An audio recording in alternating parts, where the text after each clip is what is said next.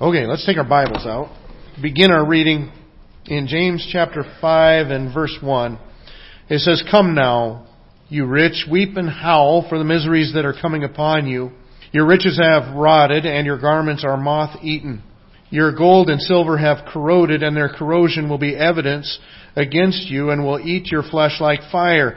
You have laid up treasure in the last days. Behold, the wages of the laborers who mowed your fields, which you kept back by fraud, are crying out against you. And the cries of the harvesters have reached the ears of the Lord of hosts. You have lived on the earth in luxury and in self-indulgence. You have fattened your hearts in the day of slaughter. You have condemned and murdered the righteous person, and he does not resist you." Will Rogers said, "Too many people spend money they earn to buy things they don't want to impress people they don't like." Jonathan Swift said, "A wise person should have money in their head, but not in their heart." Epictetus said, "Wealth consists not in having great possessions, but in having few wants." And "A nickel ain't worth a dime anymore" by Yogi Berra. And, well, as we come to this point in the book of James, that's really kind of what the focus on is. It's dealing with money. You know, money's actually dealt with a lot in the Bible and a lot in the New Testament. And I think it's because money tells a lot about us. How we spend our money, how we earn our money, what we do with money can tell a lot about us. It's something that every person has to deal with. Nobody can get away without dealing with money. You need it to be able to live. And you can accomplish a lot of good things with it, for sure. But at the same time, there's a lot of dangers and hazards within it as well. Forbes said that he earned his money the old-fashioned way. He had a wealthy relative that he was very nice to just before he died. Forbes had 100 different statements that they put up about money. The Bible has a lot of things to say about money. The book of James also has had quite a bit to say about money as well. If you remember back in James chapter 1 and verses 9 through 11, he said, "Let the lowly brother boast in his exaltation, and the rich in his humiliation, because like a flower of the grass he will pass away. For the sun rises with its scorching heat, and withers the grass, its flower falls, and its beauty perishes. So also will the rich man fade away in the midst of his pursuits." I know on first reading you think, well, why would a rich man be encouraged by that, by the fact that he's going to fade away just like the poor person does? And I'm convinced that the reason that he would take heart from that is the recognition that life is about more than wealth. And if we're going to evaluate people based on how much money they have, that communicates a very shallow purpose in life indeed. It's not that cheap. Well, then he went from there in the book of James chapter 1 into chapter 2. And what did chapter 2 deal with? Showing partiality. He said, look, if you got somebody that's dressed poorly, dressed in rags, and comes into your church, and you treat that person differently than you treat the person that comes in finely dressed and with rings and jewelry and that stuff, then you are totally missing the point.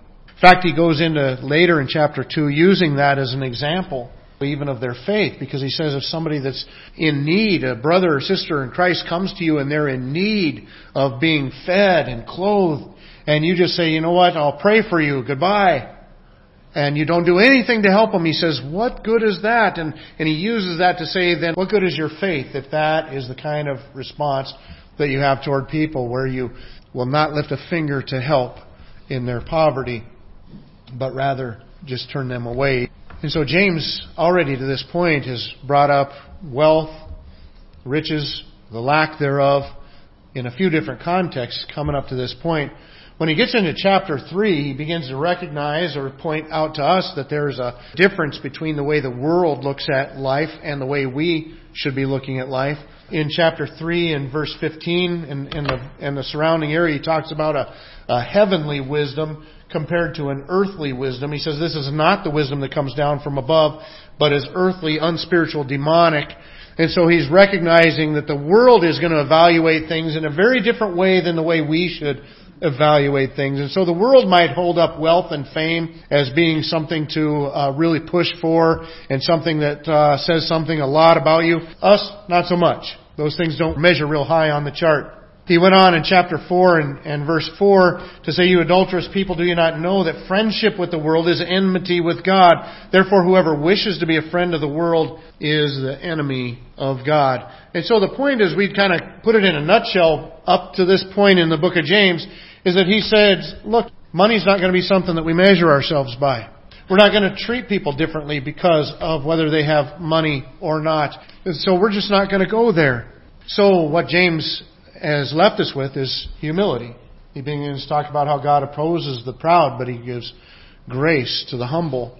And it's within that context. Remember last week's discussion talking about letting God into your business. Saying if the Lord wills, we'll do this or that. Always acknowledging God's presence in the making of our plans and the unfolding of our life events and fulfilling His will. Well, it was an application of humility to our planning. Now we're going to apply that same humility to the area of finances, and as we think about money, try to get God's perspective on it here this morning. Well, as we do that, in this passage, God gives us 5 lessons about money. Now, they're given in a very negative statements. Obviously, He wouldn't have talked about showing partiality if they weren't having trouble with partiality. He wouldn't have had this issue with the rich and the poor if there weren't rich and poor among them in their congregation. So that's why He's dealing with these issues. And so when He comes up and He has people that are handling money in a very worldly way, with that demonic earthly wisdom rather than with using the heavenly wisdom, He's denouncing that heavily. And so He's pronouncing severe judgment upon them. But within that judgment, we can gain lessons that we can learn for ourselves. And maybe some of those lessons will have the same harshness if we're looking at it wrong or we need to adjust the way we use money or think of money. Maybe we'll recognize that in judgment. Maybe also we can just learn from their poor example. Well, at either rate, we get 5 lessons from it as we look at it here this morning. And the first lesson we get is that we need to take it seriously. Notice where the passage begins. As we pointed out last week, the passage last week began the same way. He says, "Come now." And we recognize that that's a phrase that He's using to wake-up call. He's trying to get their attention. He's saying, look, listen up. Pay attention. Wake up. He's treating it seriously right as He comes in to the conversation, and we need to treat it seriously as well. In fact, what He says after that is even more shocking. He says, "Come now, you rich, weep and howl for the miseries that are coming upon you." Weep and howl. It was a loud wail, a loud cry. This is not somebody that's shoulders are just kind of shaking, right? This is somebody that is letting it out, that has a tremendous sorrow, so much so that they don't really care what people around them are hearing. That's what He's encouraging them to do. He says, "You rich," as He identifies them here, which would obviously be the wicked rich, because there's nothing really wrong with riches in themselves. You can even look back through Scripture and find that there's many people that God used and blessed that had riches. Abraham was a very wealthy man. Even in the New Testament, guys like Barnabas, Joseph of Arimathea, these are wealthy people. But they're not taking it seriously. And He's calling upon them in judgment. And He's saying, look, you should be weeping. You should be wailing. You should be moaning. We learned just a couple weeks ago that God has happiness for us that sometimes is only on the other side of some tears. If you look back at James chapter 4, verse 9, He said, "Be wretched and mourn and weep. Let your laughter be turned to mourning and your joy to gloom." And when we studied that passage, we recognize that if we're not acting right, if we're not treating other people right, if we're not walking in line with the will of God, then happiness is really not a good place for us. Because it means we're just going along life without thinking, going along life without evaluating our life according to the purposes that God has for it. And He's saying, look, actually, you should stop laughing and you should be crying right now. Now, but we also acknowledge that the reason He wants them crying right now is so that it will result in the grace that God was offering to them. It will result in the ultimate joy and happiness that they can gain by being inside the will of God. One commentator, in dealing with this first verse of James chapter 5, says he's calling upon them to howl and to weep and to mourn. Why? Because there's coming a time where nothing else can be done about it, but you will just be howling and weeping and mourning forever. He says, you know what? It's better to weep now while you can be handed a kerchief than to weep later when nothing can be done about it. We need to take it seriously. I think of the story that Jesus told about Lazarus and the rich man. Jesus said there was a rich man who was clothed in purple and fine linen. Now, purple spoke of tremendous wealth because it's a spendy dye. And so not just anybody wore purple. But this rich man wore purple and fine linen and who feasted sumptuously every day. And at his gate was laid a poor man named Lazarus, covered with sores, who desired to be fed with what fell from the rich man's table. Moreover, even the dogs came and licked his sores. The poor man died and was carried by the angels to Abraham's side. The rich man also died and was buried, and in Hades, just one of the other words for hell, being in torment, he lifted up his eyes and saw Abraham afar off and Lazarus at his side, and he called out, Father Abraham, have mercy on me, and send Lazarus to dip the end of his finger in water and to cool my tongue, for I am in anguish in this flame. But Abraham said, Child, remember that you in your lifetime received your good things, and Lazarus in like manner bad things. But now he is comforted here, and you are in anguish. And besides all this, between us and you a great chasm has been fixed, in order that those who would pass from here to you may not be able, and none may cross from there to us. And so you find an example of what James is talking about here, given by his half-brother Jesus. And the point is, the rich man should have had a time in his life where he realized, and he drove him to tears. Why? Because in driving him to tears, he could have repented, and he could have changed, and he could have ended up somewhere else forever. But today, that rich man is still weeping and wailing in hell over 2,000 years later. And Lazarus is still comforted in heaven, having experienced the same 2,000 years. If that doesn't get us to take it seriously, what will? That's what James tells them. He points to that judgment. In fact, he's even going to go on to say that your things are rotted, your possessions are rotted, and they will testify against you on that judgment day. Money is an incredibly important thing in our life. It can lead to our condemnation. It can also be used for very wonderful things in providing for families, helping out people, providing for ministries, all kinds of different things that can be accomplished with it. Well, a little bit later, we also see the importance of it in chapter 5 and verse 6, when he says, You have condemned and murdered the righteous person, he does not resist you. Now, I'm not sure exactly, he doesn't give any specifics for us to know exactly what he's talking about. Is you kind of wondered, is murder, is it literally murder? Is he speaking hyperbole a little bit like he did before? Remember when he talked about wars and battles? Or is there actually the language here talking about condemned? You have condemned and murdered, points toward court settings. So, and that's one of the settings that wealthy are often able to take advantage of, is knowing how to work systems and make systems work for them. And so it could be that they're going and taking these people into court, and through the court process even, which is supposed to provide justice, the poor person is finding a lack of justice and the rich person is manipulating it. And so it could be that that's actually happened, and maybe it's even resulted in somebody's death. I don't know for sure. So it's hard to know if he's using a little bit of exaggeration to make his point, or if there were actually people, right, even in that congregation that had died because of mistreatment financially or in one way or another. It's hard to tell, but the point is, in either rate, he's saying, look, you're destroying lives. You're taking advantage of a system and you're destroying other people, which points us to the seriousness of money. Money is not something just to be taken lightly. It is something that we ought to be very serious about indeed. In fact, in 1 Timothy, in chapter 6, it says, If anyone teaches a different doctrine and does not agree with the sound words of our Lord Jesus Christ and the teaching that accords with godliness, he is puffed up with conceit and understands nothing. He has an unhealthy craving for controversy and for quarrels about words, which produce envy, dissension, slander, evil suspicion, and constant friction among people who are depraved in mind and deprived of the truth, imagining that godliness is a means for gain. And so as the Apostle Paul is writing to Timothy here, he just starts with the doctrine of Christ. And he says, look, some people are going to be outside of that doctrine of Christ.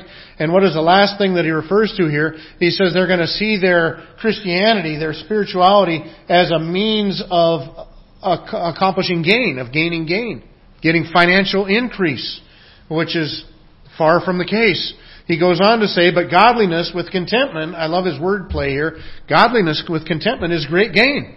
For we brought nothing into the world, and we cannot take anything out of the world, but if we have food and clothing, with these we will be content.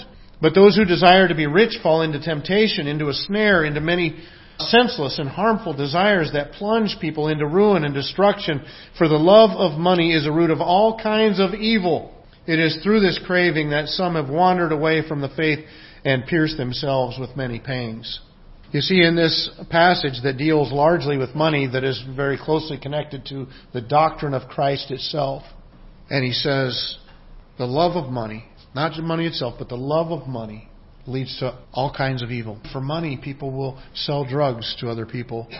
For money, people will sell sex to other people. People will lie for money. They will cheat for money. They will steal for money. They will even kill for money. Every kind of evil that you can think of, the love of money will accomplish that thing. And so it needs to be taken seriously.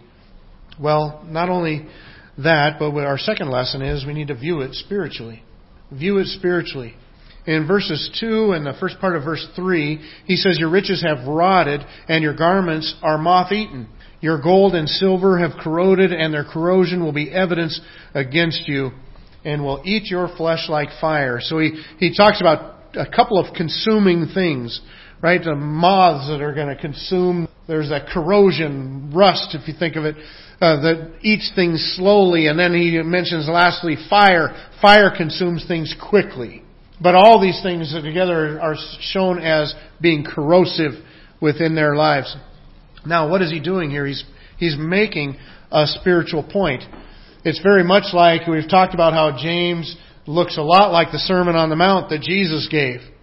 But in Matthew chapter 6, Jesus would say, do not lay up for yourself treasures on earth, where moth and rust destroy, where thieves break in and steal. But lay up for yourselves treasures in heaven, where neither moths nor rust destroy, and where thieves do not break in and steal. For where your treasure is, there will your heart be also. Money is so much more than just money. What you treasure, what you value in life is where you will spend your money. That means that wherever your money is, that's where your heart is. Don't lay up yourselves treasures here. Why? Because that means your heart is here.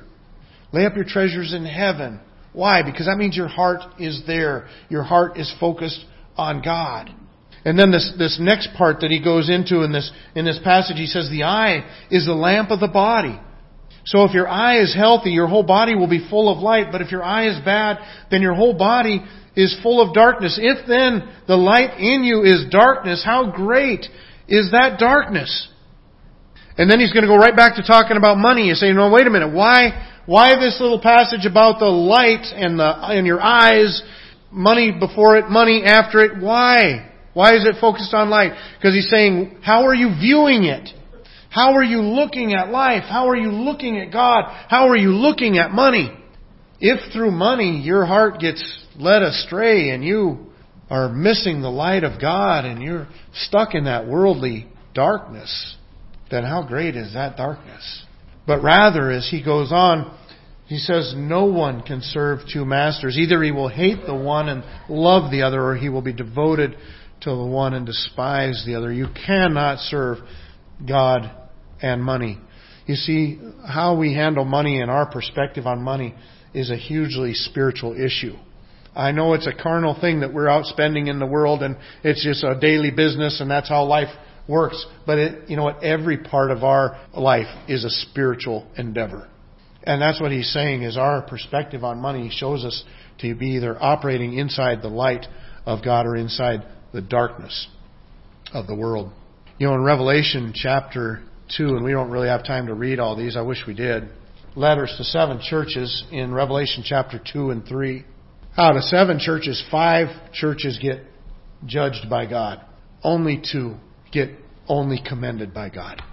The other ones, there's usually a mix. He'll commend them about some things, pronounce judgment about other things. One of the churches, the church of Smyrna, they're one of the ones that didn't get anything wrong pointed out about them.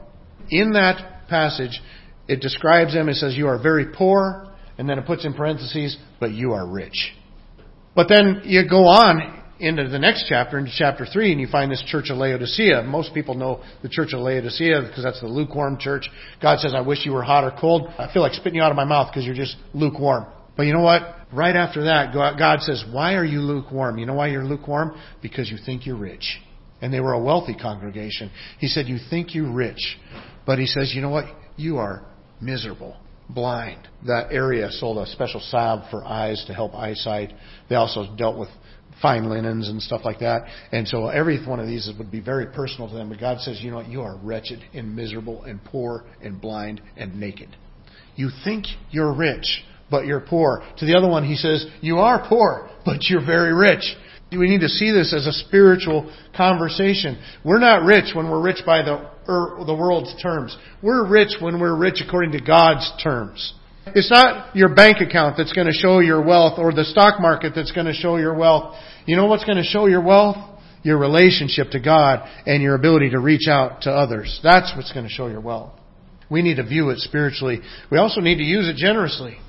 Part of his condemnation for them in the latter part of verse 3 is you have laid up treasure in the last days. Literally means you have hoarded it. You're hoarding it for yourself. Last week we read about that guy that said, I'm going to build barns to store all my stuff so that I have all the stuff that I could ever use so I can just tell myself to enjoy life for a long time. And God says, you fool, today your life will be taken from you. Then who's going to get all that stuff in your barn that you just put in there?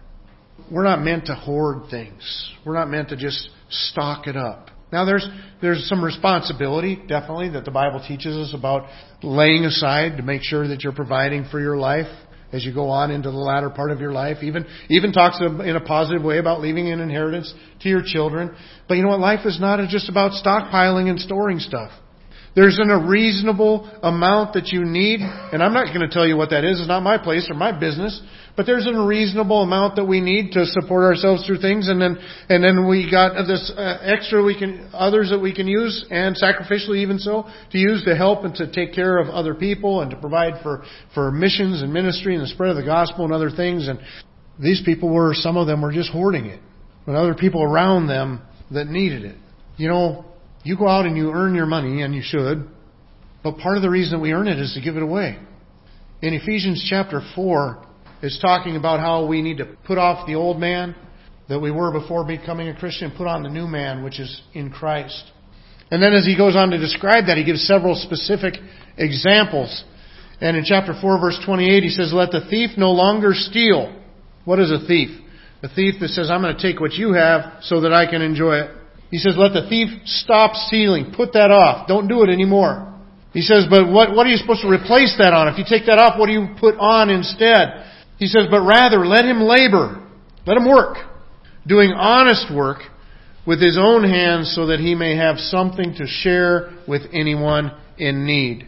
In other words, don't take from others so that you can give it to yourself. Go out and earn something so that you can not only provide for yourself, but give to somebody else so that you can help other people. That's baked right into who we are as Christians. As Christians, we ought to be people that work hard, and not only to provide for ourselves and our family, but also to contribute to other people, to help other people along the path. It is a great tool in the right hands. In Acts chapter 2 and Acts chapter 4, Acts chapter 2 states the principle that they just came together and had everything common. Acts chapter 4 reiterates that statement and then gives some specific examples of Barnabas and others that sold their land to help everybody get along at that time. So we need to use it generously. Also, we need to earn it with integrity. In verse 4, it says, behold, the wages of the laborers who mowed your fields, which you kept back by fraud, are crying out against you, and the cries of the harvesters have reached the ears of the Lord of hosts. In other words, these people are making a lot of money and cheating the people that are working for them. They're not paying their laborers. I remember when I worked in construction back in Washington, the guy that I worked for told me about another builder that a big part of the way he made his money is by hiring lots of little companies to come in and work on big projects, and then he wouldn't pay them until they were off into bankruptcy. And he made more money on putting other companies out of business than he did in other endeavors. And I thought, what a horrible individual. How do you sleep with yourself at night? By having people build for you and then not paying them. But you know what? I remember when we were in Owatonna, I was going to Bible college and I was new there, and I was working for Ted Weinberg, and we were working on somebody's house, doing an addition on their house, and it was a Christian. In fact, it was another guy in our church. And he was telling me his story. He said, you know, he knew I was there studying to be a pastor and stuff, so we were talking about that a little bit. And he says, you know, there was a pastor in the community that I grew up in, and he said that pastor, he said it really damaged his ministry. He said, you know what damaged his ministry more than anything else? I said, what? He said he didn't pay his bills. He didn't pay his bills. That just really tore down his ministry. It hurt the spread of the gospel in that town and everything else. And I thought, wow, that's always stuck in my mind, him telling me about that and the damage that came from that. But you know what? I remember several years later, Weinberg and I were talking, and Ted said, you know what? He said, sad thing is, he said, a lot of times the Christians are worse than the world. He says, in fact, when I look back at who's paid me and who hasn't paid me, just about every time I've not been paid, it's by a Christian. And he said, most of the time they're right from my own church. I said, from our own church? Are you kidding me? Who? You know, the first name that came up was that same guy telling me about that pastor that never paid his bills. I said, you've got to be kidding me. It can't be him. You're not serious. He said, absolutely. That's who. But you know what? The point is, we need to work with integrity. These people were not paying the people that worked for them. Whether you're an employer or an employee, you need to work with integrity. I remember working at Arby's. There was a girl that would come in. She would go punch her time card as soon as she got there, and then she'd roam around, talk, go in, change into her uniform, do these different things. Punching out was the same way. You were supposed to go punch out, and then you're free to change and leave whenever you want. She'd go back in and change, come out and sit there and chat with people for 15 minutes or so, and then punch her time card and leave. And it's horrible. You see, with money, we're supposed to earn it with integrity. There's a lot of people out there that do a lot of crooked stuff and a lot of horrible things for the almighty dollar, and we need to not be one of them. Plato said this, no wealth can ever make a bad man at peace with himself. If you earn money or take money in corrupt ways, you pay more than you make. And then lastly, live on it modestly. He condemns them in chapter 5 and verse 5. He says, you have lived on the earth in luxury and in self-indulgence. You have fattened your hearts in the day of the slaughter. Fattened is kind of that idea of the fatted calf. They'd take a calf and set it aside from the others and feed it a whole bunch of grain and stuff, kind of fatten it up for the barbecue that's coming because we're going to celebrate something down the road here. And he says, you know what? That's what we do to ourselves when we treat money in an immodest way. When we take all of our money and just heap luxuries upon ourselves and live in the lap of luxury, he says, you're just fattening yourself for the day of judgment. Which obviously is not what they would want to be doing if they realized that was a choice that they're making. He says, but you're just heaping up more and more judgment upon yourself, and so that as the day of judgment gets there, you are fat and ready to be judged. You know what we're supposed to be? We're supposed to be like Proverbs 30 says. Proverbs 30 verses 7 through 9, I think, put it in the most succinct way. It says, 2 things I ask of you. Deny them not to me before I die. Remove far from me falsehood and lying. Give me neither poverty nor riches. Feed me with the food that is needful for me, lest I be full and deny you and say, who is the Lord? Or lest I be poor and steal and profane the name of my God.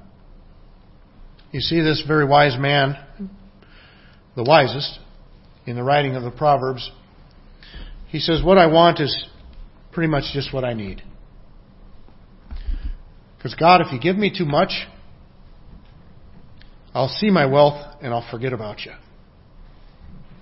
I'll stop recognizing my need for you.